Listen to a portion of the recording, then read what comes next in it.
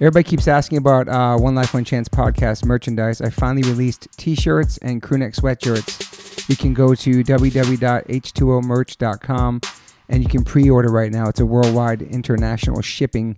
Sizes small through 5X. If you really want to support the podcast, this is the best direct way to do so. So I appreciate that very much. You can pick up that merch today. Thank you. I want to talk about Disconnected, how it's on Don't Turn Away, right? It's on that record. Yeah. But then when it was on Big Choice, it wasn't listed on the record, supposedly on the outside, but it was on the record. Is that true?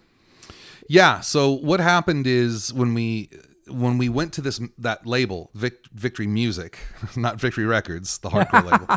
So confusing. They had just done this deal with A&M. Yeah. So A&M's distribution was Polygram at the time, and they hadn't run any releases through Polygram's distribution. Yeah. So they said, hey guys, could you give us an EP or a single, and then we'll have something to run through Polygram. Yeah. So then we kind of know how it works. We'd hate for you to do a full-length album and then have there be some kind of fail with the distribution system. Yeah. Let us run this EP through. So we put together an EP that we called Over It. And it basically had songs we'd already recorded that we re-recorded and a couple of new ones. On that EP was Disconnected, along with a bunch of other songs. Yeah. So our label, Victory Music, runs it through the Polygram distribution, and A&M is the marketing company on it. Yeah. And we're like, yeah, cool, do it. We're on tour. We're not even paying attention, right? Yep. So someone at A&M in the radio department gives Over It to K-Rock. Yep. And tells them the focus track is Disconnected. Wow. And I'm on tour and I get a call from our A&R person at our label, and they're like, you just got a song added to K-Rock. Holy shit. And we were like, what the fuck? Like, we didn't even know it was going to happen. We didn't even know the label was just doing this on their own and not really telling our manager or us. Yeah. Well, thankfully it happened. I mean, that's one of those things. It's like you get so friggin' lucky. Yeah, it's fucking crazy. We weren't even, as far as we were concerned, we weren't trying. They were, but we didn't know. Yeah. So, they got the song added at K-Rock and it started reacting and doing well, but we'd finished Big Choice and it hadn't come out yet. Okay. So it's waiting to come out. Holy shit. And so the label has now it's caused a crisis. So the label's like, you have to put Disconnected on Big Choice. And then here we go again with our 90s pseudo punk kill rock stars ethic. Yeah. Oh, you can't tell us what to do. We're a punk band. We make our own decisions, blah, blah. That would be super lame. What would our audience think? And, at the time we're worried about whatever tiny following we'd started to garner versus what following we could garner with a radio single. Totally. But that's where we were. And it caused a lot of rift in the band as well. So after much debate and arguing, we came up with this idea of why don't we put Disconnected on Big Choice, but we'll just call it a bonus track. And if we're going to have one bonus track, let's have two. That way it would be like, all right, here's the CD with these two bonus tracks. Yeah. And then I don't even know who came up with the idea of the skit, but we're like, we're going to ask the label if we can do a skit where we can go through exactly what did happen so we can make fun of ourselves with this whole thing. Yeah. And so we told the label that's what we wanted to do, and they're like, fine, we don't care what you want to do. We want this on your new album because you have radio and we don't want to stop that, which is obvious. So we get off tour, we go back in the studio, we record Bikeage. We recorded a new version of Disconnected. Okay. And that was the version that went on the back of Big Choice. And then that's actually the head of the label at the time, the guy with the English accent. That's Phil Carson. On the record. Okay. And our A&R guy, Kevin. We had them come into the studio while we were recording. We said, cool, we're going to do this skit. We didn't even work it out. We just went in with an open mic. Yeah. And they went, okay, guys, I think we're done. Oh, wait, we want you to add Disconnected to the end of the record. And then we just said basically what we had been feeling in the van on tour.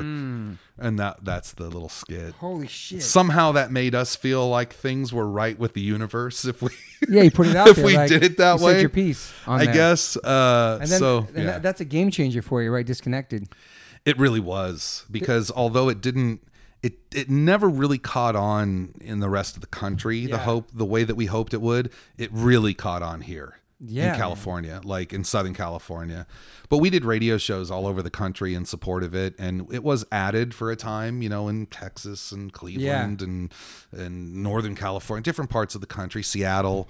We did radio shows everywhere in support of it, and I was that exciting time. So now you're in a major label. Now it's the second time you released this song. By the way, inspired by Hope lyrics by Descendants. Thank you. The Thank you for picking up on that. Talk about that. I think you're the first one that's ever pointed it out. You don't know, dude. When I hear that, dude, it's just. Well, like I said, they were psyched. Like I said at the beginning of this. Descendants. My 3 bands Trifecta. that kind of got me into wanting to write this stuff. Descendants and Bad Religion, yeah. I mean, I had a song, I titled the song Everything is Everything on the Don't Turn Away record because of a lyric from Fugazi, So nobody ever asked you about that being Descendants homage? No, but I mean, I clearly know that it is, and that's why I put it in there. You made a lyric like a freaking chorus. No, it's amazing, man. It's like, it's so incredible. Like, I think I told somebody that recently. Like, what? I said, listen to the song. Like, it's with the Descendants ever say anything? Like, they were flattered or anything, or know about it, or they had to hear it? I don't. It was huge. I think it kind of went under their radar. Come on, man. Believe it or not, yeah. Wow, man. It's funny. We recorded our record Protection a couple of years ago with Bill up in Colorado. Bill Stevenson, the best. And I'd met Bill a few years earlier on the Warped Tour when Descendants were out touring for Everything Sucks. Like when they first came back. Dude. Yeah, so rad. And everyone was like, oh, this Bill dude's a trip. He's either going to love you or hate you, approach with caution. I was like, I don't give a shit. I'm going to go talk to Bill. Like these guys are my idols. Black Flag. So I went up to Bill and he was super nice to me. So I was like, cool. I guess I get to be the in the column of, nice guy with Bill. Yeah. And then come to find out, a lot of his erratic behavior was because of his tumor and everything later on, which is super nuts. Yeah. So fast forward past all of that, we wanted to make a record with Bill when we got back on Fat Records for Protection. And so we go to Colorado and Bill's like, yeah, I kind of remember you guys. But I remember a bunch of times he's like, oh, remember?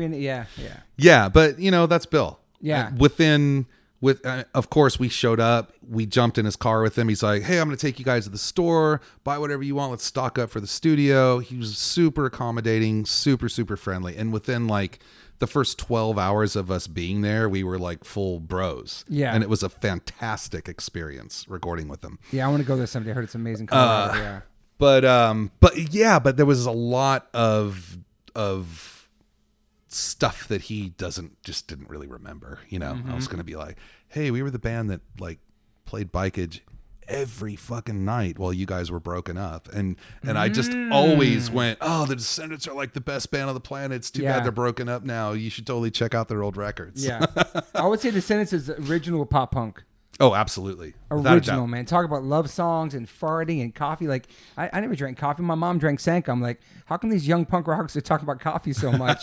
That's the first time I heard like somebody talking about that kind of subject, Yeah, totally. It was so different and just melodic, but still like fast and aggressive and some, you know what I mean? Like, yeah. I was hooked when I heard the melodic, Descendants songs. Yeah. And then the other stuff is great too. Yeah. But I really like the Bill Stevenson written songs, Wendy and Clean Sheets and all that stuff. Yeah. Sour Grapes. That's Dude, the classics. me? It's the best. All right, so Disconnected blows up. Game Changer. You make a video for it. It's getting played too. Yeah. Right? Yeah, the video was getting played on MTV on what were those shows they used to have? MTV 120 minutes 120 and all minutes, that kind Matt of stuff. Pinfield. Yeah, which was it was amazing, man. We would be on tour, we'd play a show, and the TV would be on in the bar, and it would flip to 120 minutes after the show was over, and our video would come on, and we'd be like, "Wow, fuck, this is like the coolest." Did you shit feel ever. like this is it? Now we're in a major label, not the major label, fuck it, but now this song's on the radio. Like, holy shit, this song that was on the last record, this song Disconnected, it never stood out to you guys like this is a banger, this is like a hit or nothing. It was just a song on there to you. Yeah, it's so catchy, dude. It's such a great song. I mean, as far as we thought, it was just another. It was one of our songs we liked on the record. Yeah. Like we thought it was one of the standout tracks. Was there a song on Big Choice? It was like, no, this is the song, and then that that came on K-Rock first? Like, oh shit, maybe it's gonna be this song. Was there a song you guys had chosen? I feel like I do that with almost every record. I'll make a record and I'll go, oh, this should be the focus track, and it almost never ends up being that. You know, it's so weird. Yeah, it just happened. That was this with organic. Big Choice. I think I always thought A-OK was like the best song on that record, Okay. but I always felt like at the time, and again, you've got to frame it in 1995 Yeah. or whatever, 94, 95. Music on the radio wasn't that fast. I mean, A-OK is a good pop song, but it's Yeah. a fast song. Yeah. So it never occurred to me that something like that could ever get played on the radio. And then fast forward a couple years later, Blink-182 is shattering that. Yeah, good point. Good point. Maybe had we had the opportunity to get something like that out on the radio earlier, it could have done it. But until Blink had, was it Josie? Was it the fast kind of song? Is that Sissy growing? Growing Up was another one. That's not super fast. I think Josie's fast. Yeah, my girlfriend. Oh yeah, You know, it's like a super fast song. yeah. That So is true. So up until then, no one had really had that. But I remember when we were making this record with Tom, and he didn't get to hear the songs until we showed up in the studio and played them for the first time.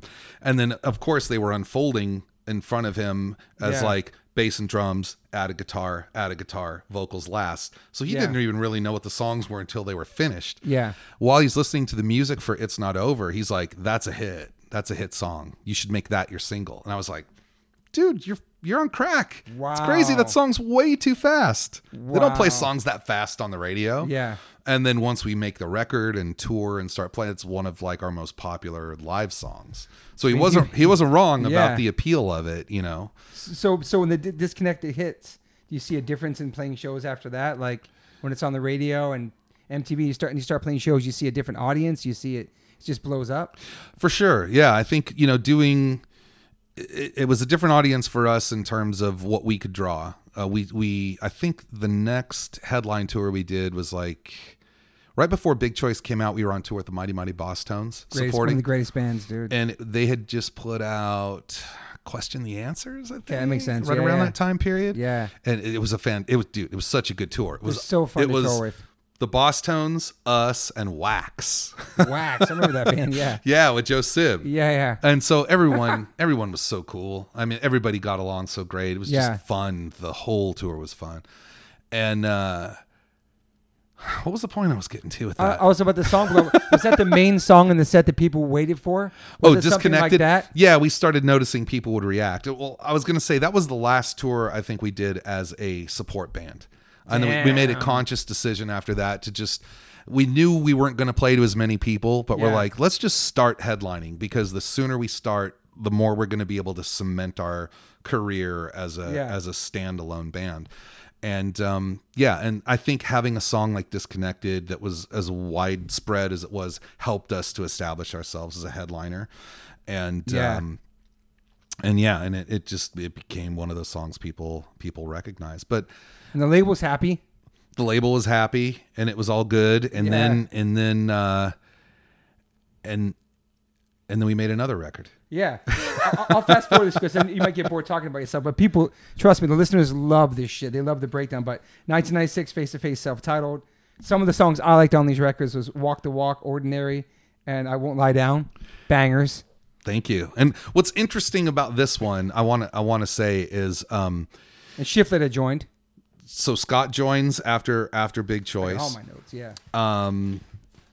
I think that after the touring and the grind and the living in the van and all the personalities and all the shit, Glamorous life.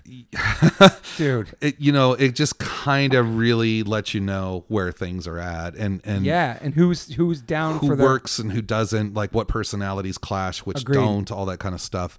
And so it just wasn't vibing with Matt, unfortunately, at that time.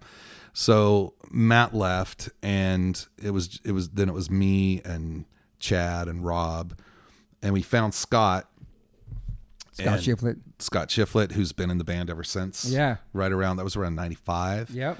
The cool thing about this from a label standpoint is we got to leave Victory and go directly to A&M. So that was our first major label release. Yeah, okay. So no more Training Wheels mid-level label. Yeah. And that came with its share of bullshit too. I'm sure. Unfortunately, we had a bigger push behind us, and off the success of a Disconnected. You felt pressure too to make that next one? Yeah, a little bit. Matt had to write a song. You think like, I know you guys don't think that we have to write a song that's on the radio, or have to write a song that's just as. You know what? I wasn't really focused on that. Yeah, I can to see be like honest. that either. Yeah. You know, I had been for other records, but I wasn't really feeling that on Self-Titled. I kind of didn't care because, for whatever reason, once Matt left, I lost my writing partner because Matt and I wrote everything on the first two. Right, we were collaborators on all those songs. So and Scott, who would become my collaborator, he didn't feel like he didn't want to be presumptuous enough to jump into that role, just having joined the band. Yeah, stepping toes or anything. Yeah. So I wrote a lot of those songs on my own, and then I'd bring them to rehearsal, and then the guys would kind of be like, sprinkle a little fairy dust here and there. Oh, what about this cool bass part? What about this cool drum fill? And then we made them our own from there. But Scott, despite the fact of him kind of wanting to not, overstep, he did contribute quite a bit to that record and helped flesh it out and make some real, like he's a co-writer on I Won't Lie Down, and all that. So here's kind of the heartbreaker of that record. With all the momentum we had from Big Choice going into that album, we rehearsed it, we recorded demos, we actually pre-produced the album and made demos and made it super pro. Took it seriously. We went back with our buddy Jim, who all those years ago had offered to record us for free at Raji's. That's pretty amazing. Because he came in and heard what we were doing on the Big Choice record and just went, what the hell why are you guys letting this record happen as kind of this throwaway thing? And so he really stepped up as a producer. Yeah. And he did pre-production with us, and he helped us and contributed on arrangements and all that kind of stuff. That's awesome. And we went to I'm not going to be able to think of the name of the studio. Produced it's just right up the street here. Oh, really? On Melrose. Swing House? Not Swing House. The OG one that's been there forever, like Rod Stewart recorded there and all that stuff. Is it still there? Is it still there? I don't know if it's still there. I don't think it's there, man. I know exactly what sound on the name, but you went there. Okay, you went there. Yeah. Kids, you can Google that shit. Yeah. That's where we did the Self-Titled there. We did it there with Jim. We rented gear for the first time. We brought different guitars in for different sounds. We brought different amps in. We had a couple different drum sets. Like we brought Ross, the drum doctor, in to tune the drums and get the we tried to make a professional album at this point, but we were working with our friends. We didn't bring an outside guy in to tell us what. So that felt really, really good. Yeah. When it was mixed, now we're working with a new manager too. We're working with Rich Egan. Oh yeah, Rich Egan, Vacant Records, who would end up being our manager for a very long time after that. That's right. And so he had a lot to do with kind of helping straighten us out because Rich is a punk rock guy. He's a punk rock fan far earlier than I ever was even. Yeah. And he's like, yeah, I've been following your band. I thought Don't Turn Away was a great record. I thought Big Choice was okay, but Don't Turn Away is better. Wow. And let me work with you on this new record. So a lot of this new professionalism came as a result of having Rich involved and him interfacing with A&M and calling them on their shit and trying to keep them in line your back. as well. That's awesome. Yeah, you need somebody. Yeah, exactly. And this is someone from the punk rock world. So he understood we're now being represented by someone who gets the ethic and the ideal. Yeah. So we make that record and I Won't Lie Down was kind of the standout track for 96. And I don't even know, like there's no official story behind it, but we had a release date set. We had a whole plan of how to do it, like a full marketing plan behind a super pro, big team of people, all that good shit. And the song I Won't Lie Down leaks to K-Rock. I didn't take it there, but it leaked to K-Rock and K-Rock liked it and they started playing it. Wow, man. Right away, which was huge, right? So huge. But this was records used to work on a different timeline for promotion back then. Yeah. So you'd put out the single and then release the record, like 2 months later, something like that. Now it happens way faster. Totally way faster. But I think our record wasn't scheduled to come out for like 4 months. Dang. That's when it was in the system for A&M. Yeah. So K-Rock starts playing the record, and they're like, when are you going to release the record? And Rich gets in touch with the people at K-Rock, and he's like, well, we're scheduled to release it on XYZ date, whatever it was. And they go, you got to move up the release date or we're going to have to stop playing it because we don't work records for that long of a period of time. It's just never done. Yeah.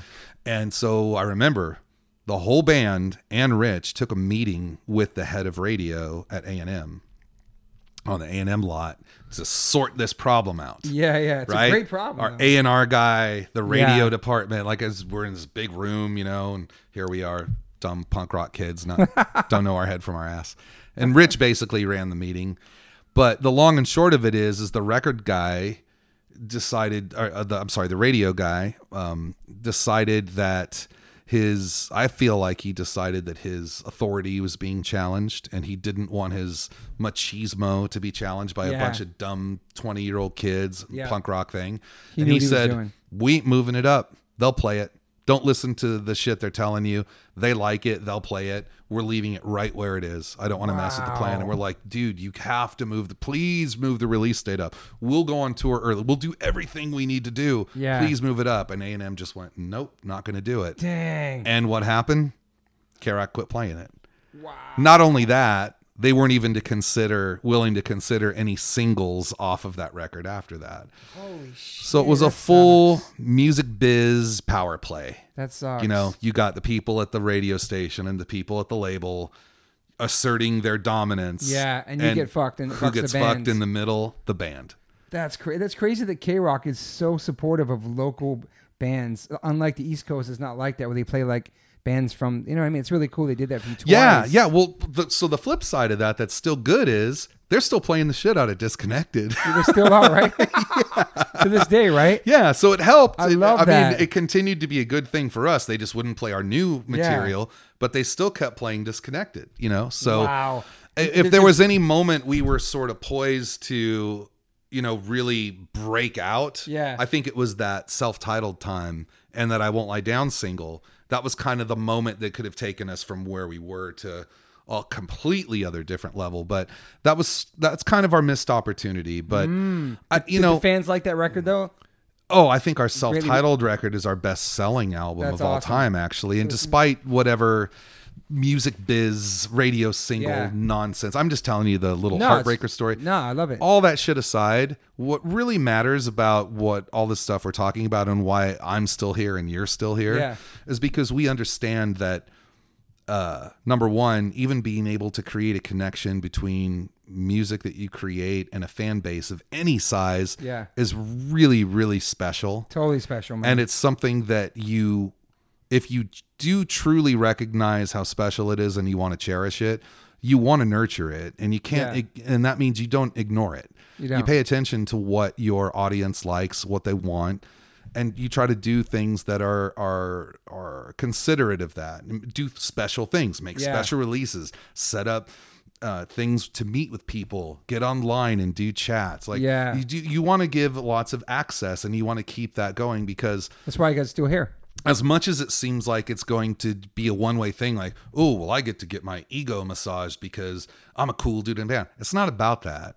Yeah. The reason any of us ever want to be in a band is we wrote some song in our bedroom that we felt really emotional. It made some kind of a connection with us that we loved. We can't even really describe it, right? You can't describe You put some chords together in a melody, and it made you feel a certain way that is indescribable. Yeah. I agree. And then you record that, and if other people get that same feeling that you got, you've now made this connection that's on a level that's completely, different from verbal communication or physical communication, any of that. Yeah. And that's something that only can be done through creativity. Yeah, and I agree. And the arts. I mean, I hate to call punk rock art, but because it's a creative medium, it is, for lack of a better term. So it's true. Being able to recognize that connection, if you truly value it and it's something you want to keep going, then you do. And so guys like us are aware of it, and we do keep it going because we love being able to have that shared experience of creating something emotional that you can share with complete strangers, or 100%. even people that you maybe kind of know a little bit. No, 100%. And that's why you guys have a longevity career. That's why your music connected.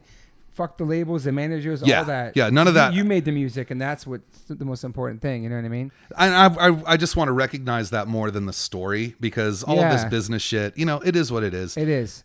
None of that even applies now. The It music doesn't apply business at all. is so completely different. Yeah. But it's interesting to talk about it historically because it was the way that things totally were. was. And Making it through that and still having a career. Yeah. Because a lot of bands get thrown to the side, or they fail on the label and they give up or they quit. Did you ever feel like quitting or stop doing it? We did. They have a hiatus. Yeah. I mean, we did have that hiatus, and we did call it a farewell. I mean, as far as we were concerned, we broke up at that point. But I think we just quickly realized after a couple of years of us doing things individually, creatively, that nothing we ever did on our own added up to the same vibe as when we made music together. Yeah. And I guess really that's maybe more of just a Scott and I thing. Like when Scott and I play music together, there's something special about it. I mean, Danny, who took over for Pete when we reformed, he's been in the band for well over 10 years now, 12 or 13. That's awesome. And Dennis slowly became this replacement for Chad over the years. Initially, when we reformed, Chad was there, but Dennis has now kind of assumed that role. And this lineup we have of these four guys, it's like we're family, like it's the best it's ever been. Not to say that it hasn't been good through the years too, of course, but there's something brotherhood, man. There's something special about playing the music together. And when I mention the shared experience between the band and the audience, that's what it's all about. But the shared experience between the band members is like off the charts. Totally, man. In a way that special, it's never been before. Yeah. So we want to keep doing this as long as we can. Yeah. We love doing it. You know? Standard and practices of cover songs. It's cool because you mentioned Duran Duran and Psychedelic Furs and INXS, those bands that you like earlier in your life, but you end up covering them later on. I think it's really cool. It makes sense now when I saw you cover those bands that your new wave band from back when you were younger. Yeah. You brought those back forward. I think it was so cool. It was fun to have the opportunity to do that. To face to face do those songs, Yeah. And well, so speaking of that, we just released a volume 2. I know it's on here, Volume 2. Yeah. Okay. I know all my shit. Yeah.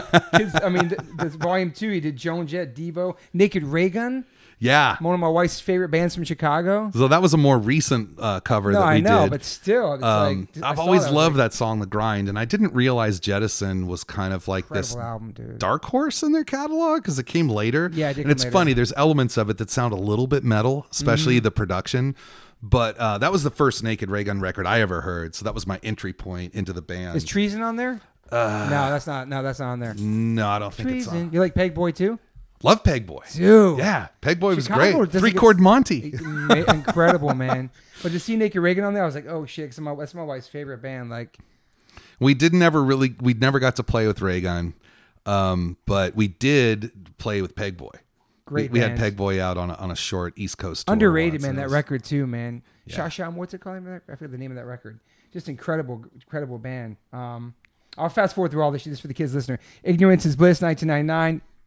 You can stop whenever you want. That was our Departure album. Okay, Departure. That was your Departure? That record was a departure for us, yeah, because we veered away from our kind of SoCal skate punk pop sound, and we tried with a conscious effort to do something completely different, and it didn't come from an A&R guy, a manager, a label, a producer, anybody. That was us, purposefully trying to do something different. And what ended up happening as a result of that is people didn't get it at first. But now that it's a part of our catalog, there's a lot of people that love the record and it's become one of their favorites. Strange how that happens, but at first it doesn't. Like 10 years later, people, oh my God, I love that record so much. I appreciated it so much back then. Yeah. And meanwhile, you see like five people hating on a message board. I think everybody hates it. I don't know. Well, what's cool about it is it showed a different side of us creatively as songwriters. And although we've distanced ourselves from it, I feel like that other side kind of creeps in here and there now in the punk rock songs that we write, and you can hear it on the next album, Reactionary, it's kind of got a little bit of that melancholy mixed in with the pop. Is this a record you guys don't play any songs from? Ignorance? Yeah. No, because it's so different. Okay. It's just so different from the punk rock set. I think a lot of bands do that. They have one record that's totally different. You know what I mean? There's one Bad Religion record that Brett would not name. He mumbled it. Into the Unknown? That he wouldn't mention on the podcast. He did mention like this. Yeah. But some people love that record. You know what I mean? But they do one obscure one. You know what I mean? A lot of bands do that. I think if we ever do Ignorance, we have to do it as its own album. So it would be like an album tour where we just play that record front to back, because it's not just the songs, the whole like emotional content of that record. Yeah. It doesn't mix with everything else in our catalog. It's just got a totally different vibe. I like when bands do that. They don't do the same record over and over again. Man, it's so good to have a band do something different and have out, because people think just because you're in a punk band, all you listen to is punk rock demos or hardcore in the van, but you listen to all types of music, and so sometimes it's good to have that come out. You know what I mean? Yeah, and I respect bands that do that. It's definitely one of the best records we've ever made. You love it, yeah? Oh, we worked our asses off on that thing, and I think it's really strong, and I think it'll be one of the crowning achievements of our career. Ever.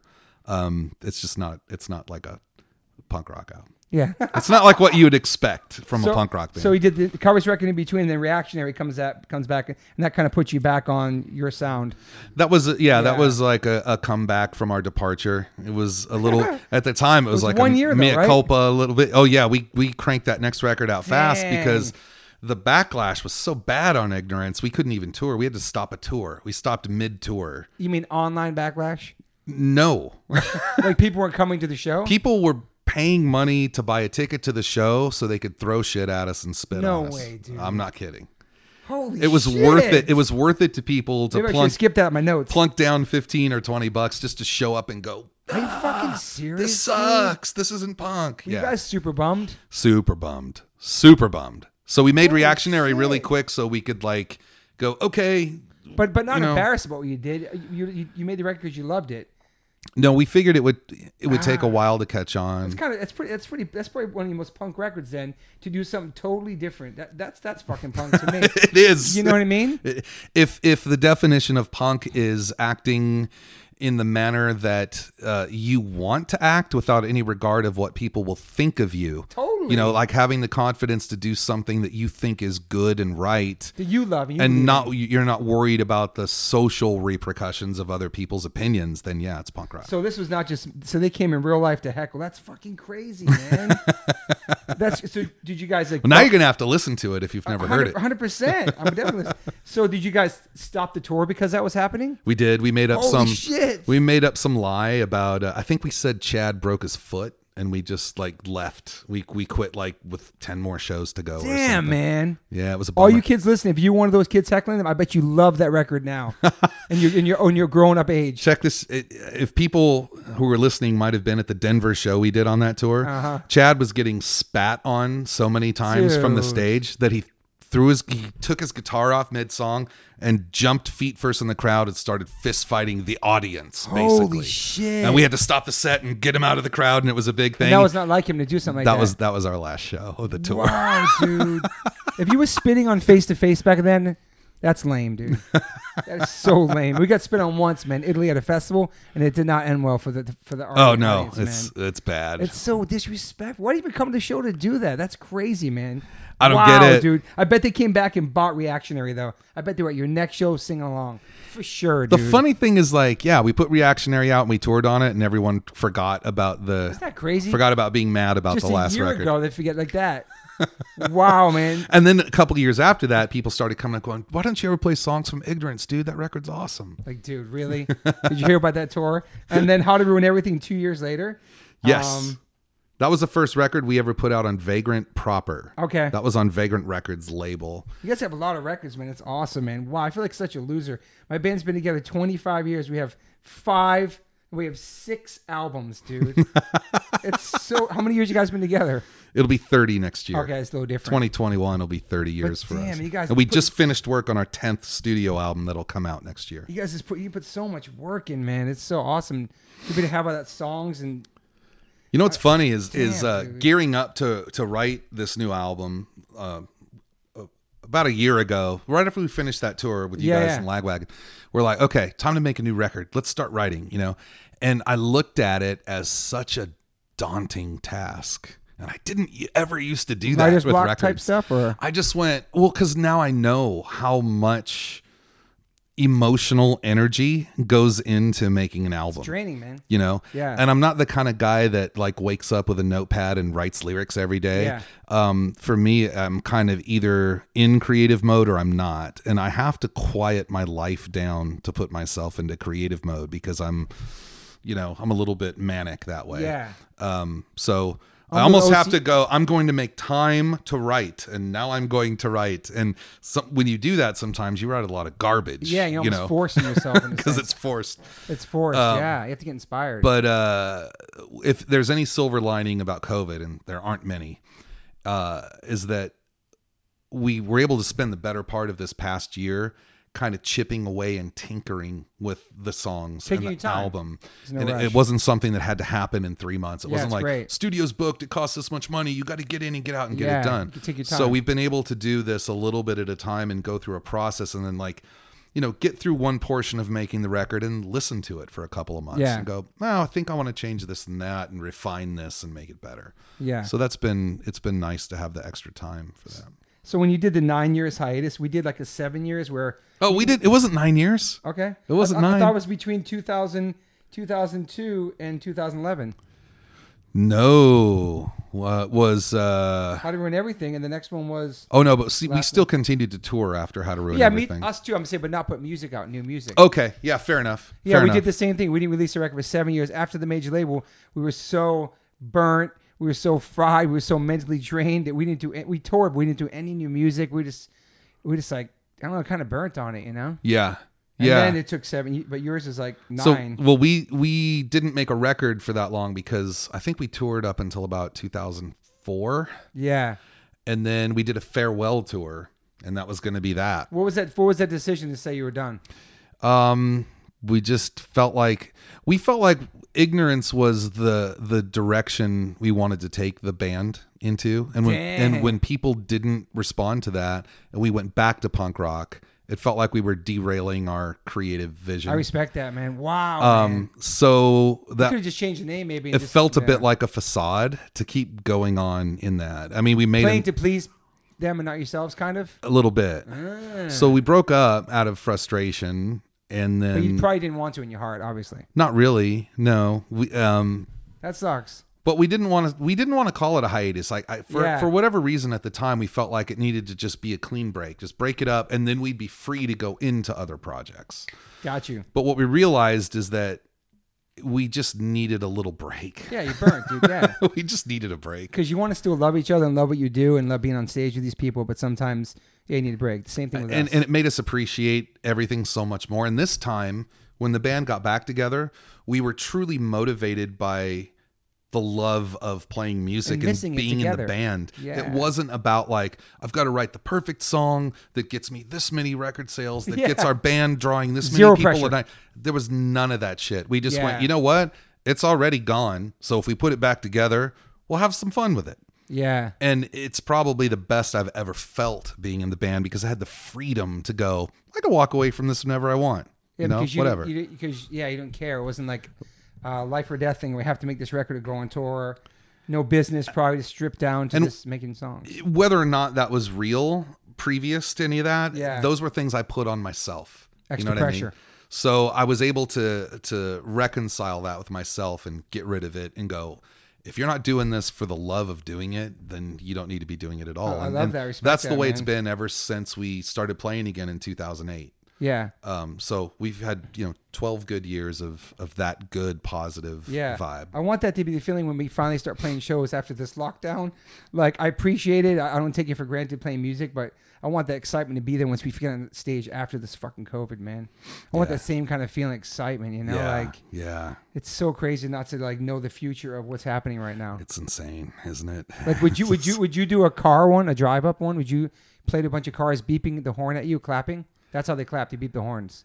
I don't think so. I don't think so either. I can't do it, man. I mean, I don't have any disrespect or shade for any band that does want to do it that way. If that works for them, that's great. And I get that people are, they love the live music experience so much they're willing to experience it in any modified way they need to. I just think it would diminish the experience of what our live show is to a point that it would be better just to wait. Yeah. I saw the Together at Home thing you guys did. That was cool. Yeah, and that's cool. That's fun. That still lets people know that we're doing things. We put this covers record out, and we finished a studio album, which we're going to sit on until we think we can do a tour. So at least until next year sometime. Yeah, that just came out too. The Standards and Practices, that came out this year. Yes. Part 2, yeah. Yeah, I did a vinyl for it, which collects the first record we did and the new one. So it's a double disc edition of everything. Who put that out? I did it on my label Antagonist. Sick. It was a limited edition version of the vinyl, which is gone now. I might do some repress. That's cool, though. You had labels too. Lady Luck too. Is that a label you had? It was an imprint. Yeah. It never really was a functioning label. And Folsom too? Yeah. They were mostly failed ideas. Yeah, but still, you tried, man. So this Antagonist brand that I've been doing now, I've been reissuing our catalog albums, but I've been doing them in very limited runs to make them collectible. Smart.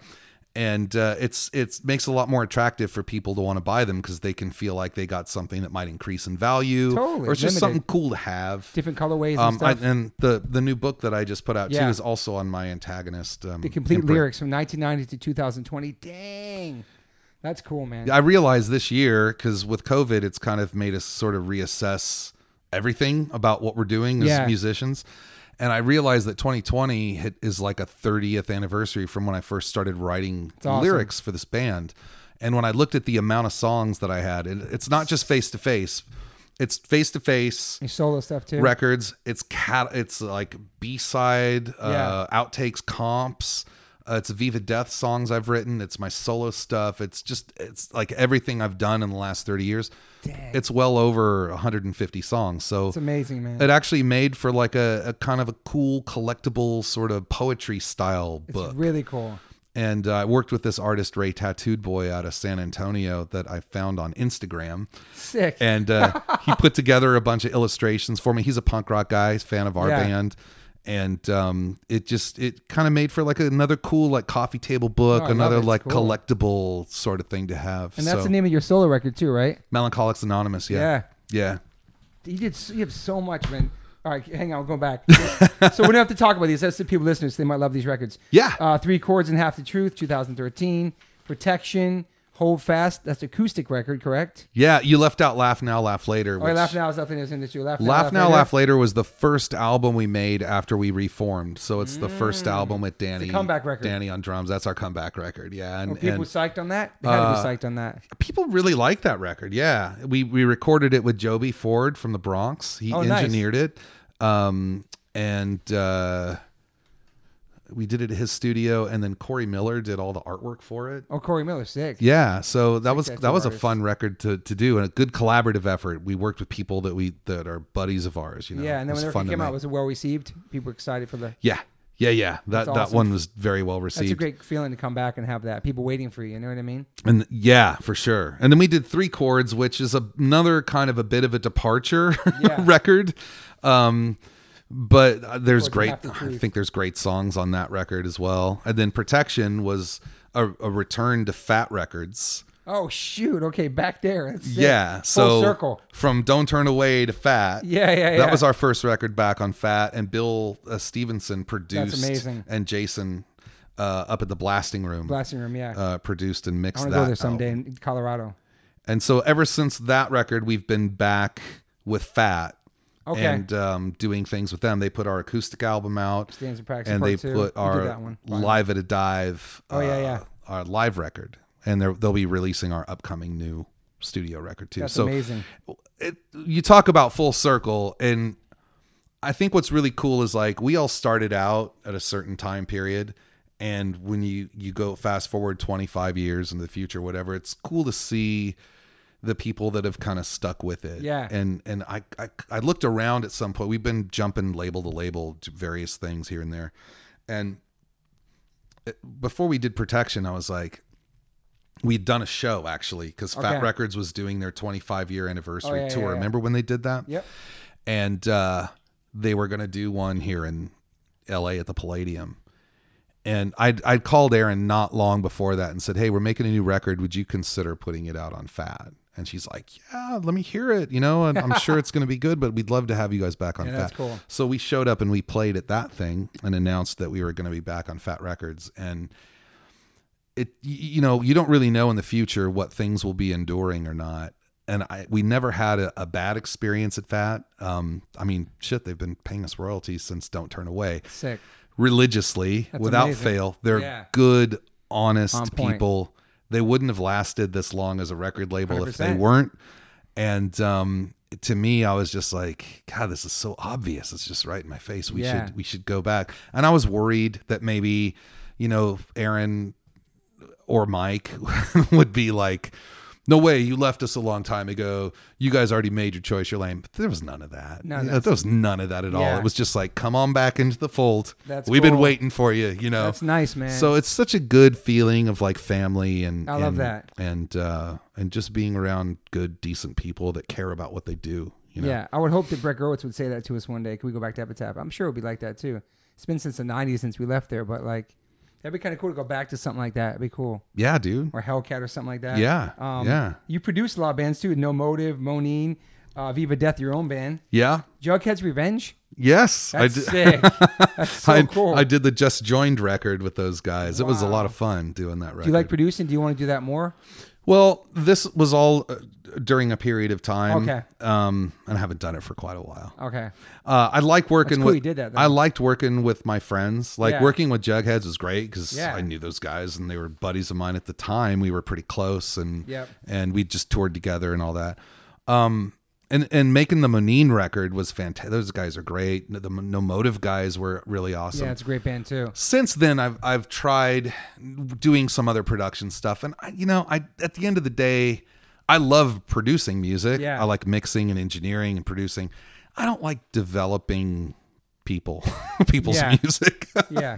I just realized it kind of wasn't for me. At the end of the day, Yeah. I like making my own shit. I think Writing I'd rather your own stuff. mix than produce at this point because, people. I'm a little more old school when it comes to making recordings, and we kind of live in an era now where bands are super lazy. I think, especially punk rock bands. Yeah. Especially drummers in punk rock bands, because they're so used to just having someone drop it into Pro Tools and edit all the drums, and then Yeah. they don't have to really learn how to play the drums properly. Or singers That's that interesting. don't sing on key great, or and Yeah. so I see so much Fucking of singers. I just don't want to be a part of that. I don't want to have to be the guy that's fixing substandard performances all the Yeah. time. So Yeah. that kind of turned me off on the whole production thing. I just bailed. That's cool you did that to have it in your resume. You know what I mean? You know what? Those were all fantastic experiences. Oh, I did a Yeah. record for a band, Death on Wednesday. Yeah, it's in that. That was the one band I don't mention. Yeah, Death on Wednesdays. that record came out really, really well Wednesday. too. That was Jorma, who would eventually end up joining the Bronx on drums. Oh shit! Okay, it's a great band too. Yeah, those guys were awesome. And then your solo record too came out in 2008. Was it weird like doing your own thing away from the band? Or you enjoyed that? It was. I think the hardest part of that for me was just writing without a writing partner. I kind of like to collaborate. It sounds like it. Yeah. it's a lot more fun. Yeah. It's fun to bounce ideas. I kind of like feeding off of that thing. If like you start playing a chord progression or something, or you got a melody, and then the other guy hears it, he goes, "Oh, what about these chords behind it?" And then it's like this cool reciprocal thing that kind of takes a life of its own on. Yeah. That to me is more fun. It's more lonely just to write. Yeah. To write by yourself. But that was the stuff you just wanted to write and get off your chest. And But get yeah, out I wanted to try doing a solo album. This Yeah. is when the band had gone on hiatus, Totally. obviously. Stay creative too, And during I that time. I really leaned hard into those like new wave influences that we talked about Yeah, it's earlier. awesome. So it's a mixture of a lot of that kind of thing. And then about Legion of Doom and Viva Death, is it weird going from face to face and doing side bands with like newer people? Well, Viva Death wasn't really that different because it was still Scott and I. Okay. But we had partner. other guys. Other guys came in, like Josh Freese played drums on Sick. it, which was cool. Amazing Chris's drummer. Scott's brother Chris came in and did some guitar stuff. Okay. So we did get to play with new guys. That's and, cool. And that was fun. Yeah. That part of it. Viva Death actually has had a pretty long run since then. Scott and I kind of had the idea originally. We did the first album, and then I wrote a couple songs on the next one, and then since then it's kind of morphed into more of like a Scott project. Okay. So I haven't really been active in it for the past couple 2-3 records, and Okay. it's been a really good creative outlet for Scott, and it's really, I mean, you should check out the songs. Yeah, I They're- wanna check they're it out for super sure. super rad. When you became like a parent, became a dad, did that change your perspective on your music career, or did it make you even want to go harder or less touring? Oh, as with regard to music, Yeah, becoming a parent. Yeah, you know, I mean, it's hard to balance it, man. Sometimes. as you know, it changes your perspective on life Life, in world. general. Like, Yeah. all of a sudden, one day you're like, I care about what I want to do, and then the Yeah. next day you're like, I got to take care of this kid. It's I want to crazy, make man. sure that he or she is going to have everything that they need. 100%, man. It came at a time for me which was a whirlwind because my son was born in 96, right after we'd released Self-Titled, which is kind of this real uptick. Wow. Oh, And we shit. toured on that record for 2 straight years. So But he was still young, so that's a good time to go, I think. he was a little guy. Yeah. He was young Yeah. in that infant stage. Dad is important, but They want the mom too. I've never been super good with infant stage. I was Me like, either. like call me when he's running around and talking. And then I want to be super involved, but 100%. infant part's a little harder It's all about for the me, breast. For me, I felt like the same thing. Like it was all about the breastfeeding for my wife. I'm like, what about me? What is my job? Am I just gonna get the diaper? Like, what am I supposed to do? So I went on tour this been Hazen Street right that time where my son didn't even know who was who. So I thought it was a good time to go. I agree. Yeah. It's a Yeah. weird thing being a dad at first because you're like, you don't feel the connect right because it's about the mom. Like whatever. It's like, what am I? It's a weird thing, man. I mean, not that you shouldn't be around, but, No, I but, But it's the best time if you have to go. exactly. So that did tend to work Yeah. pretty well. But we, and Scott can tell you from when he joined, he thought it was hilarious because he joined the band. Tina I think she was already pregnant with my son. And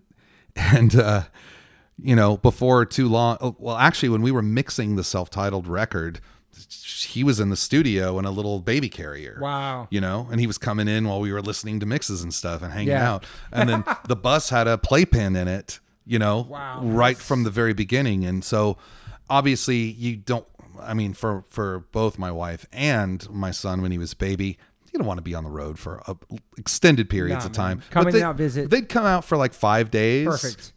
We'd have the whole back lounge to ourselves. So cool. We got to hang out. I didn't have to be completely separated from them. Yeah. And we tried to always keep that connection throughout the time, when the kids were little. It got to a point like when they started school where I wanted their lives to be a little more normal. And not have so much travel in it. Yeah. But we've always tried to keep a thing. If I'm going to be on tour for more than, say a month, we tried not to go more than like 2, maybe 3 weeks would be the ultimate maximum without seeing each other. Mm-hmm. So we would just schedule the tour in such a way that she could come out and visit for a couple days, Yeah. or maybe we would just break the tour up after 2.5 weeks, and then I would go home for a month, and then we go back out. Yeah, it's smart. You have to And- balance it, man. Yeah, It's just, It's and super then, important. you know, during our quote unquote hiatus or breakup period, that was a really great time for me to be able to connect with my kids. My daughter was still pretty little during that time.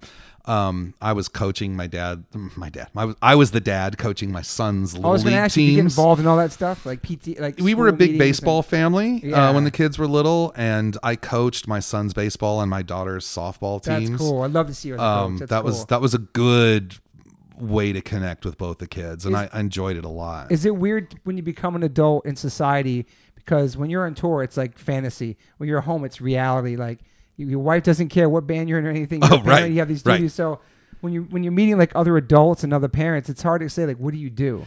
Yeah, so tattoos. I play this. So most of the time, I was like the degenerate in the outfield with the tattoos, and none of the. And then you'd meet that, you know, one or two few parents in the larger group that would be like, "Dude, what are you a tattoo artist?" I'd be like, "No, I play in a band." "Oh shit, that's cool." And then you guys call? They would want to hang out, you know. Yeah. But we were in Westlake Village, so it was it's very suburban, you know, a little stodgy back there. It's weird, like trying to tell people what exactly you do when you become in the adult world, you know, or going to the school or. I feel so weird when I'm there, man. Yeah, me too. I would feel a little. I was one of two dads that had sleeve tattoos at the entire elementary school that my kids went to. Your dad's so cool. He does tattoos. Well, some people would say it's cool. I think most people were like, that dude's a criminal of some kind or whatever. It's so crazy, man. The stereotypes fucking with tattoos and being a musician too. You know what I mean? Like, but anyone who got to know me or know our family realized that my wife and I were dedicated to our family and our kids, and so the tattoo thing falls away after. And you have two kids, two grown kids. I do now.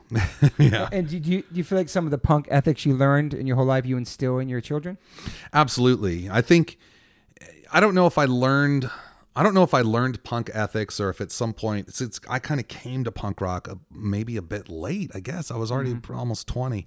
I think what I realized ultimately is there was this punk rock scene that already had the ethics that were most of the identity I'd already formed. Yeah. So I kind of I found it and I went, oh, I belong here. Yeah. I didn't even realize I belonged here. Yeah. And so it was more about me finding a movement that existed that already aligned with my ideals and personality. That's right. You're straight edge. I already had that going for me. It's so crazy. Do you have, I'm getting down to the end. I know, but listen, like, do you have any regrets in your life?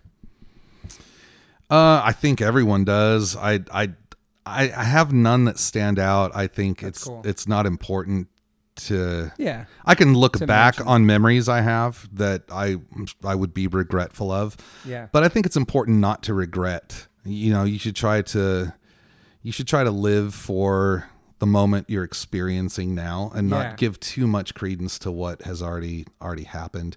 Use it as something to learn from, if anything else. So off the top of my head, no. I try not to live with regrets. No, I love that. What do you credit to, you think, Face to Face is longevity? Or like, why do you think you're still here? Tenacity. People still care.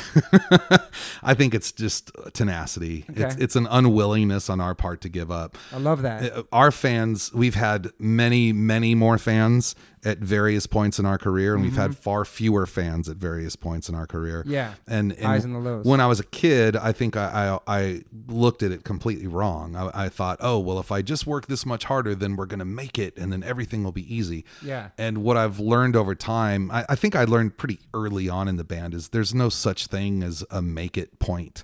You know, I like that. There's no point at which you can go, cool, now I don't have to worry about anything. I mean, it's not really about making money. It never really has been for me. I never looked at the band as like, you know how I'm going to get rich? I'm going to be in a band. Yeah. That's like one of the worst plans for anyone who wants to be rich. Seems like you're working in between tours too. You come home and work. Yeah. So smart. I think it's, you have to, if you want longevity, you just have to wake up every day and go, this is what I want to do. And you have to constantly work on it. And you have to never be willing to give up. Because like I said earlier in our talk, the only person that cares as much about the band that you're in is you. No one else will care as much, right? So if I stop caring, the band's over. So Yeah, the I reason love that. the reason the band lasts is because I don't want to let it die. Yeah. And if the kids keep coming, why, don't fix what ain't broke. I always say we'll keep playing as long as kids keep coming. And the kids are getting younger and different generations. Sure. Now parents who grew up and you're bringing their kids to see your band. Yeah, it's a trip. It's a trip. crazy, man. Do you have any daily rituals you do? Are you a coffee guy? I love coffee. Okay. Yeah, I drink coffee every day. I don't know if I'd call it a ritual. But you do it every day. I drink water every day too. Yeah, I go piss every day. Do you do yoga? Do you work? Do you like what is your something to keep you? You mentioned regrets. I wouldn't say this is a regret, but it goes more into the column of things I'd like to work on about myself. I think that's one of my biggest weaknesses is I have a really difficult time finding good habits to make. I think I have plenty of bad habits like everyone else does because we just fall into them and we don't worry about them.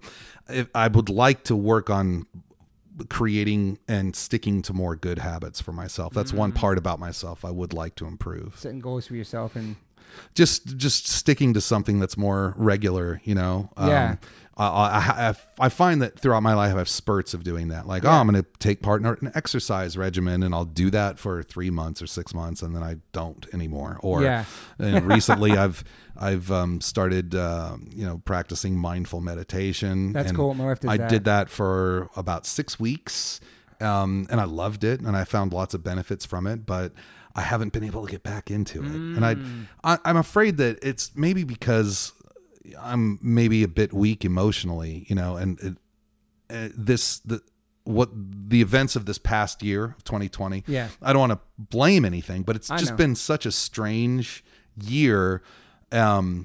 Oftentimes I let it get to me and I let it depress me a Let little the world bit. beat down on me for sure. And when I feel that way, it's hard for me to feel like anything matters. And then I don't put a priority on making good habits. Yeah. So that's Isn't it been interesting a how struggle. we get to do what we love, we're healthy, we have families, we own our houses, and we play music for a living, and that's amazing.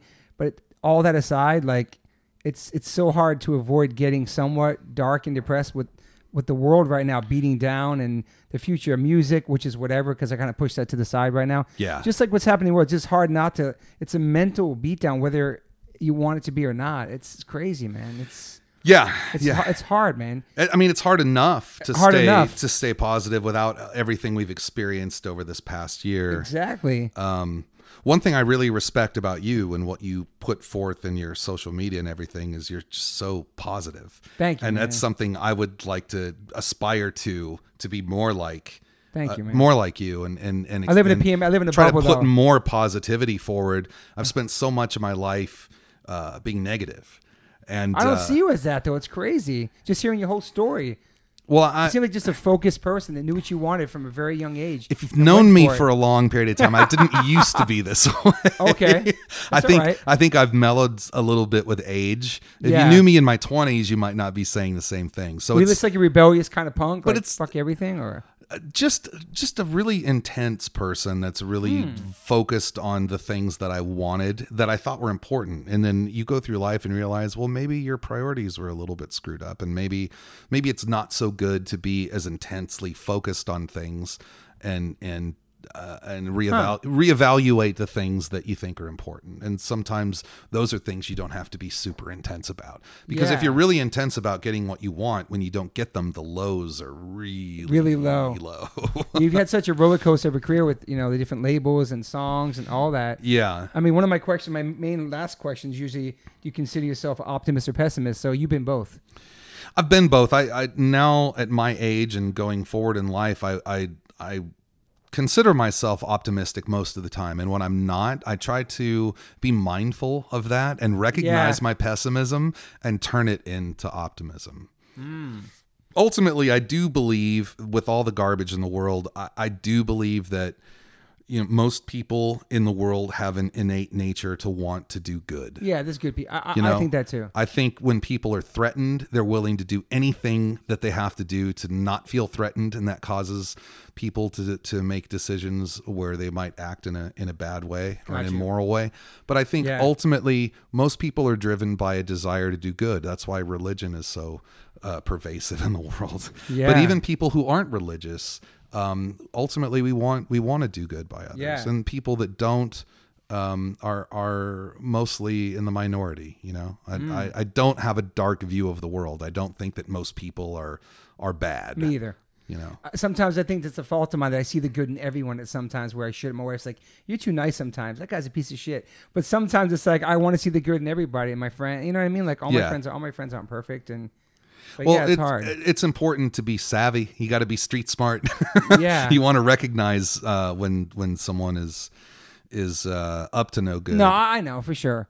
But I think an innate nature in most humans is we do ultimately want to do good, you know? Yeah, we want to see the good. We want good things to come. Like, is there something positive that came out of this whole lockdown for you? Like something that you learned about yourself or learned how to do, or maybe you're a better cook, or I don't know, something you tried that you haven't tried on this lockdown? Not anything as specific as that, but Yeah. I think if I had to look back from right now to when we first started going through this, I think something that's positive that maybe we can all take away from this is that we learned how to live through these conditions, and we're making it. You know, we're making it through. Somehow we are managing. We've adjusted things about our lives and our careers. Yeah. And it's hopefully given us a little bit more time to focus on the things that are important, like our family and our friends, and it's given us a little bit more time to spend with people that are important that we might not have been able to under the normal hustle and bustle of life. It's a good test on your marriage as well. Like, because my wife tells me that the reason why I'm married for 25 years is because I went on tour and I came and left. God, you and me both. And anyone who's been everything. married as long as us, Yeah. and still travels. But we got solid. Like we've been married a long time, so we have like our best friends. They get it. Yeah. But my wife saw us. Yeah, go on tour. She said that helped. Oh, it's been helped our challenging. marriage. It's been challenging So this year. now you're on top of that person. You know, this is the longest I've been in LA for a long time, and you start thinking about things. Do I really want to live here? Do I like this? You know what I mean? You're Right. stuck in one spot. Right. So that's a crazy reality. Oh, trust me, my wife was giddy when I was getting ready to leave today. She's like, I'm going to miss you. Are you going to miss me? How long you guys been together for? Yeah. How long you been together for? Oh boy, don't quiz me on this. A long time. We started dating and we got married in 1988. Holy shit, so I graduated from high school. Wow, bro, that's amazing, dude. Yeah. To have that and have a music career and a marriage and children, that's amazing, dude. Yeah, it's been That good. That says a lot about you, her, everything, man. It's awesome. We still are very happy together. We laugh all the time. She has your back, have dude. a great relationship. She must have like Mauer has my back, like supports. Absolutely. Because what we do is we're like big kids. Like we get to do what we love, go on tour, talk like sailors, hang out with our best friends, play music. And then while the wives are holding it down back here. Yep. And like just be a bunch of not like big kids. And like what we do is kind of, you don't really have to grow up, you know? It's true. And then when you get home, your wife's like, okay, dishes. My wife used to hand me my son. Here you go. You've been gone for 2 weeks. Here's your son. Like it's such a reality when you get home from tour. Yeah. There's a freedom. They check you. There's a freedom about going on tour. You know, like when I'm at home, Yeah, no responsibilities. I use my debit card and I'm always really concerned about money and you know, and I'm worried about all the things that come with, you know, adulting. And I say that as a 50-year-old man. But when I go on tour, I get a little bit of PD money or a little bit of merch cash or whatever. I only ever spend cash. It's in my pocket. I never think about money. All I'm worried about is like, when's the next sound check? When's the set? Isn't that crazy? Are we going to get to the next city on time? Like no responsibility stuff except that's for playing. super easy. Yeah. So lucky to do that shit, man. And then come home to a wife and who has our back and loves us. And we're very lucky, man. There's not many people who can do that and have a long music career and have a wife with you like hold you down like that, man. Yeah, it's awesome. Super important, man. I feel very lucky. Very lucky. I saw you guys are doing this Triple Crown thing live stream November 27th, 28th, and 29th. Yes. That's super cool. It's a 3-day thing. You asked us to do it, and I apologize live on this podcast that I couldn't get my shit together because my brother's in who know where. Rusty's in South Carolina. My drum lives in New Jersey. Adam's here, but it's got Jim from Pennywise, Floggy Molly, Nate, Jason from Authority Zero, my brother Sharp Shock. It's cool, yeah, man. it's going to be fun. It's going a to be fun. fundraiser, right? Yeah, we're trying to get some money together to help South Bay Customs. Okay. What is that? It's a really great music venue. They're in Okay. El Segundo. It's Michael Schreiber owns it. He is a mechanic that does custom motorcycles and Sick, okay. cars and trucks and stuff. And but he decided, in addition to that, he wanted to put a stage right in the middle of the garage. Wow. And it's got a great PA, good lighting. It's like a super cool pro setup. He has shows there 3-5 nights a week before before COVID. Yeah. And we played there a few times. We actually filmed our Double Crossed video there off the Protection record. So we're going to go there, and we're going to play 3 sets there and raise a little bit of money for his place to keep him afloat during the pandemic. That's super nice. And in addition, trying to bring, he's a member of the National Independent Venue Association, NIVA, and they've been doing a big push called Save Our Stages. Is that where Stormy Shepherd's been pushing that too? The booking agent, Leave Home Yeah, Booking? has she? Okay. They're trying to go to Congress and actually get Congress to give money to independent music venues to keep entertainment, going, depending on how long this whole lockdown thing's going to be. Because people don't think about the venues. Live Nation they're the gigantic octopus that has all the music venues, but there's tons of other independent venues that are struggling to survive. And those are some of the best places in the country to play music and to see live music. Yeah. So I think it's important for, people like us that are in this industry, we think about it because it's our livelihood, but a lot of people might not realize that that's also a segment of the economy here in the United States that does need a little bit of help. So yeah, that's cool you guys are doing that. And then, so are you, one thing I learned in lockdown is like not to stress about things I can't control. I see my shows being announced next summer. I'm like, oh, awesome, I'm on this festival with this band. But the promoters or the booking agents have zero control over that. It's the governors, it's the states, it's the country. Have you learned to come to terms with when this might happen? Are you stressed about it, or are you kind of like, whatever, you love being home? Oh, I'm stressed about it. Yeah. I have been stressed about it. I try not to be. It's hard not to be, dude. But you're right. We have to remember that we don't have any control. Zero control over it. Whatsoever. I mean, we were supposed to be on the Punk and Drublic tour in Europe. That was supposed to happen last summer. It's got moved to May of 2021. No one's made any formal announcements, and I don't know that they will. As far as I know, it's on. Yeah. But I wouldn't be surprised if the rug got pulled out from under us at some point. Yeah. Even if the aid, like you said, if everything went right from the promoter standpoint in the venues, what if the, immigration office in the country you wanted to fly into in Europe said, well, cool, you have to quarantine for 14 days now that you've come here. That would just blow a budget for a band. And you wouldn't be able to do it because that's scary. Now you got to pay to have your whole band sit around for 2 weeks. So, there's a lot of things at play. But and who wants to be the first band to do that? Who wants to be the first band responsible to have a whole bunch of cases break out because you were the first band to play a show? I don't want that responsibility, man. Yeah, there's that too. And and other venues with insurance and lawsuits and all. Nobody's trying to. The only way we're going to really get around this is when we have some kind of vaccine that I think people are able to take, so that we can have some assurance that we can prevent massive outbreaks of it, right? And I know that's another problem in and of itself, because there's going to be a lot of people that'll be unwilling to take. Have you got a vaccine for the flu before? No, but me either. But guess what? At 50, we're supposed to be doing it every year now. That's when they recommend it. Okay, so at 50, we're supposed to get colonoscopies. Have you set yours up? I have not. I just had my first phone call with it. I'm so scared. They put in the doctor quotes the Michael Jackson drug. I'm so scared to do it. I know we have to do it at 50. We have to do it. You're right. Yeah, and I'm scared. It's part of. So you're 50. You look great. I'm actually 51. You look great. Thanks. I have this long beard to cover all my double chins, and No. it's really gray, so that makes me look a little older maybe than I am. But music keeps you young. Like what we do keeps us young, for sure. I think so. Yeah. But the colonoscopy is super important. Any 50-year-olds listening, we have to do that at 50, and now they're saying you have to do it at 45. Actually, so I'm scared to do it, but I know I have to do it, man. It's crazy. All my friends do it. The good news, though, is the prostate exam, I think, is largely gone. They can just check your blood. You can do a blood test and see whether or not you'd have to get a prostate exam. So. And there's also, not to be gross, I looked up the other day, you can poop in a box and send it in.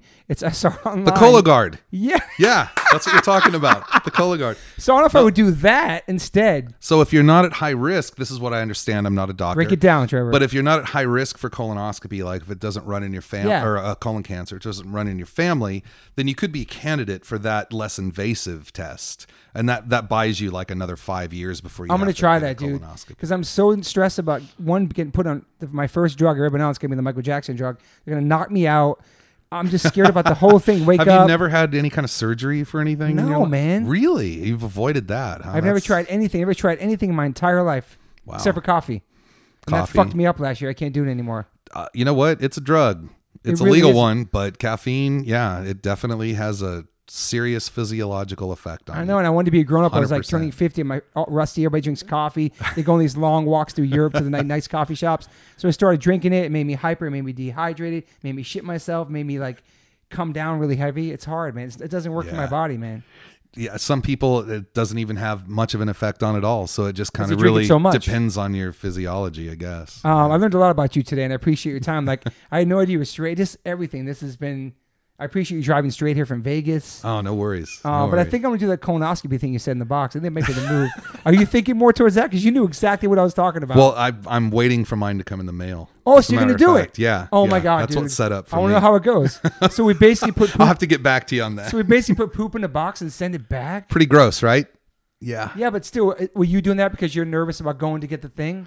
No, basically because I have no real risk factors. Me either. Or any history. I answered. They had a 45-minute phone call to the doctor, and my answers to every question was no. You smoke, you drink, you have I had none of that stuff either. So Right. So and my insurance doesn't. They don't cover. They cover the whole thing except I have to pay $250 out of pocket, which is not bad because of anesthesia. That Blue Cross doesn't cover that. Gotcha.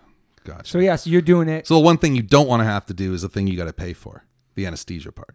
Yeah, exactly. The ironic. guy's like, this is gonna be the best $250 you save in your life. Right. No, it's important to get screened at this point for sure. Have you been? We're gonna get real weird now because we're almost done. But have you been snipped before? You got snipped? I was, yeah. Me too. Right after my daughter was born. I don't know why I asked you that, but I got snipped too. So I'm Talking some shit. my wife and I decided, Fuck the music. We're talking about some maybe crazy on me now. more than anyone. My wife decided too. I was like, you know what? I don't think I want to have any more. 2 is good. I'm happy with the 2. I would have been good with 1 actually, and I shouldn't ever say that because I love my daughter dearly and Yeah. she's an amazing person. Hope she's not listening. She loves you. But we decided together that we'd have 2. I think my wife would have been more willing to go like maybe even 3 and 4, but I was like 2's going to be good. So you got the snip. So I got snipped right after my daughter was born. Like she was a little baby, little Wow. bundle infant, and I was in there having my vas deferens soldered, Yeah. watching smoke go up between my legs. Yeah, I highly doubt. Terrifying. I highly doubt that your wife was in there filming it, taking pictures. The No, doctor's like, she wasn't. my wife filmed it, took pictures. The smoke was coming off, and then she handed my son the jar with the tubes. Here you go. You're not. Oh my god. Because we had so many talks with my son. Do you want to have another sibling? He's like, no. My wife. The doctor's name. His name is Dr. Sachs, No and way. he's in Beverly Hills. He's been doing it for 30 years. Amazing. And so after that, 3 of my friends went to him. So shout out to Dr. Sachs. We got real weird now with the colonoscopy is getting stepped anyway. Trevor, thank you. I appreciate everything you've done in music. You continue to do.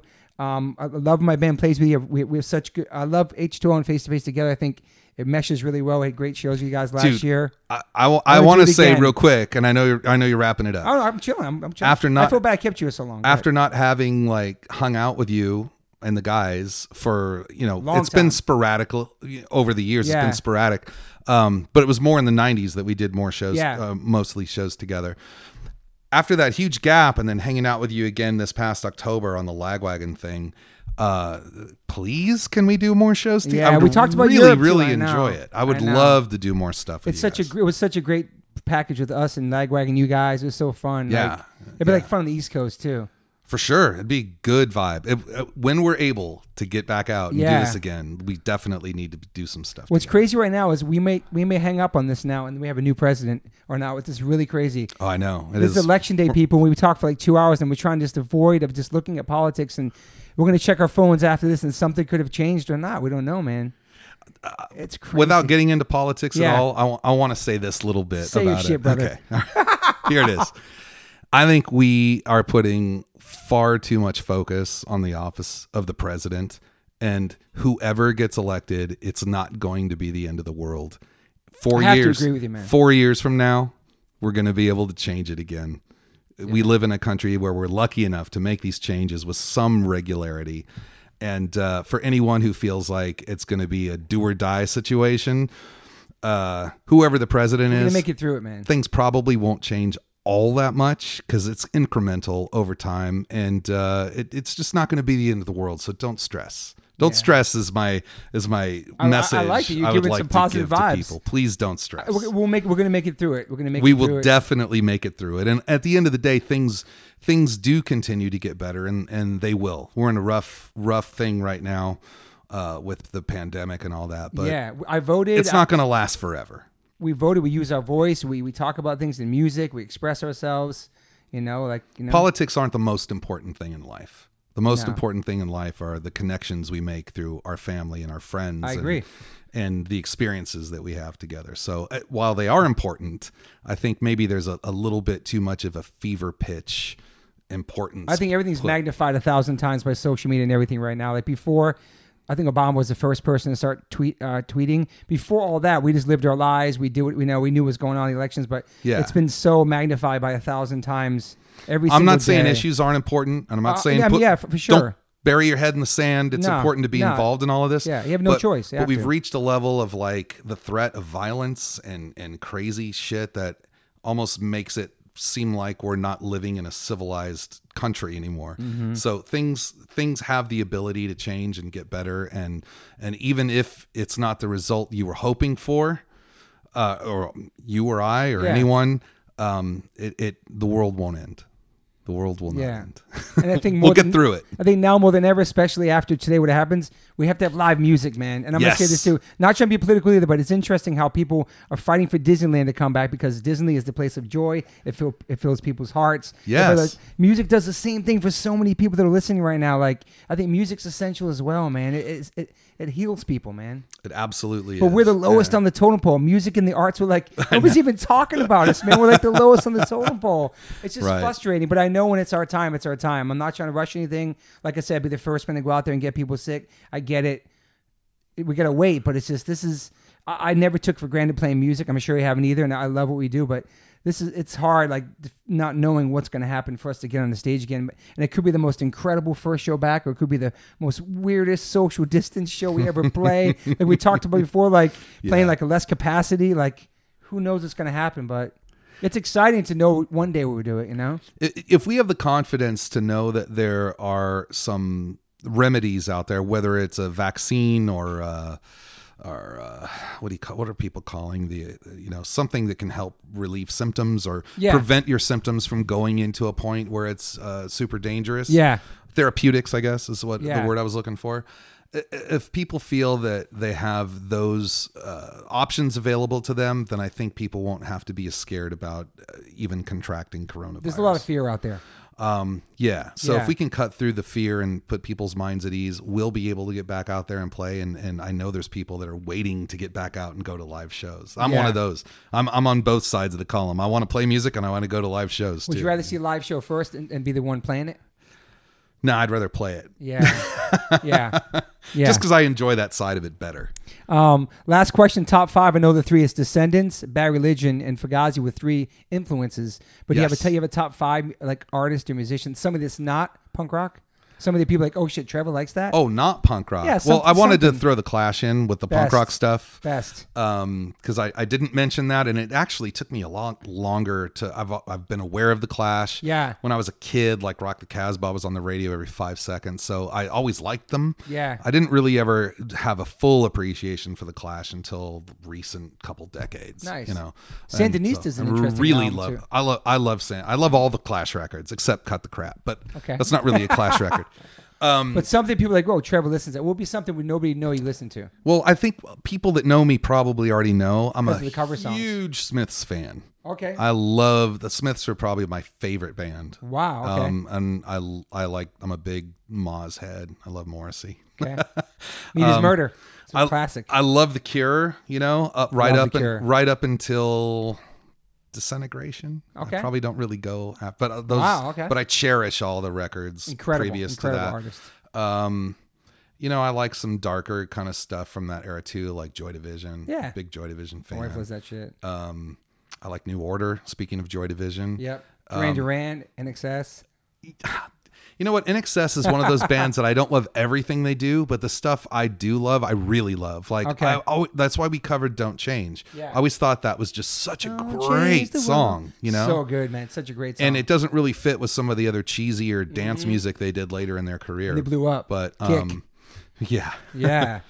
And then, you know, I didn't really think I liked a lot of country music, but living in Nashville, Opened your mind. It reinforced me for like the roots country stuff I love. I really like Johnny Cash a lot. I like Patsy Cline. Johnny Cash is punk. You know, and some of that kind of earlier roots country stuff too. Yeah. What about hip hop? Any hip Always hop? been a fan of Elvis. All right. I can see that with you. I tried my hand at working with some hip hop producers. Oh, wow. And I had a label on my Antagonist label. I did some stuff. Oh, interesting. I put out a KRS-One record. You did? And yeah. Which album? It's called Life. Holy shit! It's one of my favorite artists. That's crazy. Really? Dude. Okay, yeah, dude. Wow. So He's I kind of genius, dude. I mean, I think there's great moments in hip hop. Yeah. But it's not a genre in general that it's like I don't connect with it. Beastie Boys, you like? Lot. I love Beastie Boys. Yeah.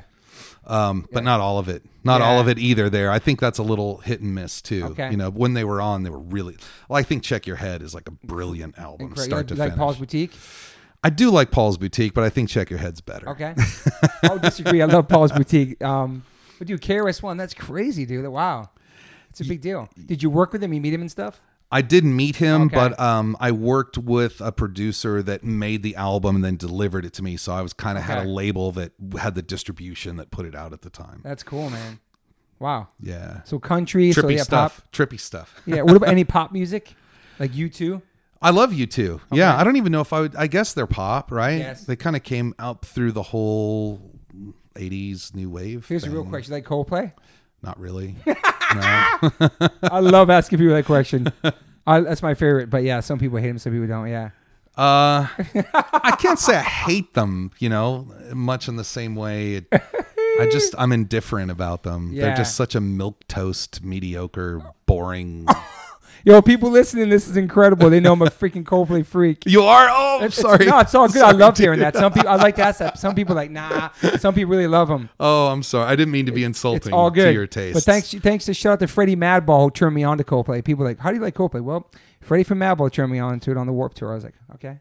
I Cool. love him. U2, Prince. Love Prince. Yeah. Yeah. 1999. Come on. Incredible, man. Great record. Hi, Mama. We're all finished, babe. Purple Rain. Purple Rain. Incredible. Sometimes we'll break into Purple Rain sometimes when we play live just for the I fun like of that. I like you guys bringing outside influences on your records. I like that. I learned a lot about you today, Trevor. Thanks, I really man. appreciate your time. Yeah, it's been great hanging out. This is your life. Thank you for nutshell. inviting me into your home and hanging out and everything. Man. I'm excited It's people been to a hear blast. this, man. Yeah. It's good to reconnect with you last year, and this is awesome. So everybody, thanks for tuning in. How can they find anything you're working on? My book and all of the lyrics. limited edition records and stuff that I've put out through my own label is at IamTheAntagonist.com. Okay. That's where all that stuff is. Everything else you're going to want to go to Fat Records for. Yeah, I All love that you face-to-face stuff. released your own records on your own label. That's cool. The vinyl. It's awesome to be able to do that. I do very limited runs. It's kind of a boutique-y thing. It's smart, you though. know. So And this book is super cool, man. The complete lyrics from 1990, 2020. This is really cool, man. awesome. And you can get this anywhere, right? This book's out now, right? It's out now. It is a limited edition of 1,000, and the stock is running low, but there still are copies. So IamTheAntagonist.com if you want to find it. And when's the new Face-to-Face record come out? Man, I hope it's coming out in April of next year, but there's no set release date. But it's supposed to come out this It's up year. in the air. It could have. Yeah. It could have. Is there a name that people know? You're not announcing the name or nothing. No, we're not Okay. even that. We're not Okay. even that deep into it. It's just a bunch of songs right now. Anybody win yet? Okay. All right. Trevor, thank you for being here. Really appreciate your time. All I right. think we covered everything. I believe we did. If not, then I'll get you on the phone. We'll do a part 2. Okay, Austin, thanks for listening, everybody. Bye. Hey, guys, thanks for listening. Please rate, review, subscribe. If you haven't subscribed yet to this podcast, please do that. And whatever platform you are listening to this on, I'm glad you found me. You can rate me and review me on there also. So thank you guys sincerely for the support. I cannot wait for you guys to do the next one.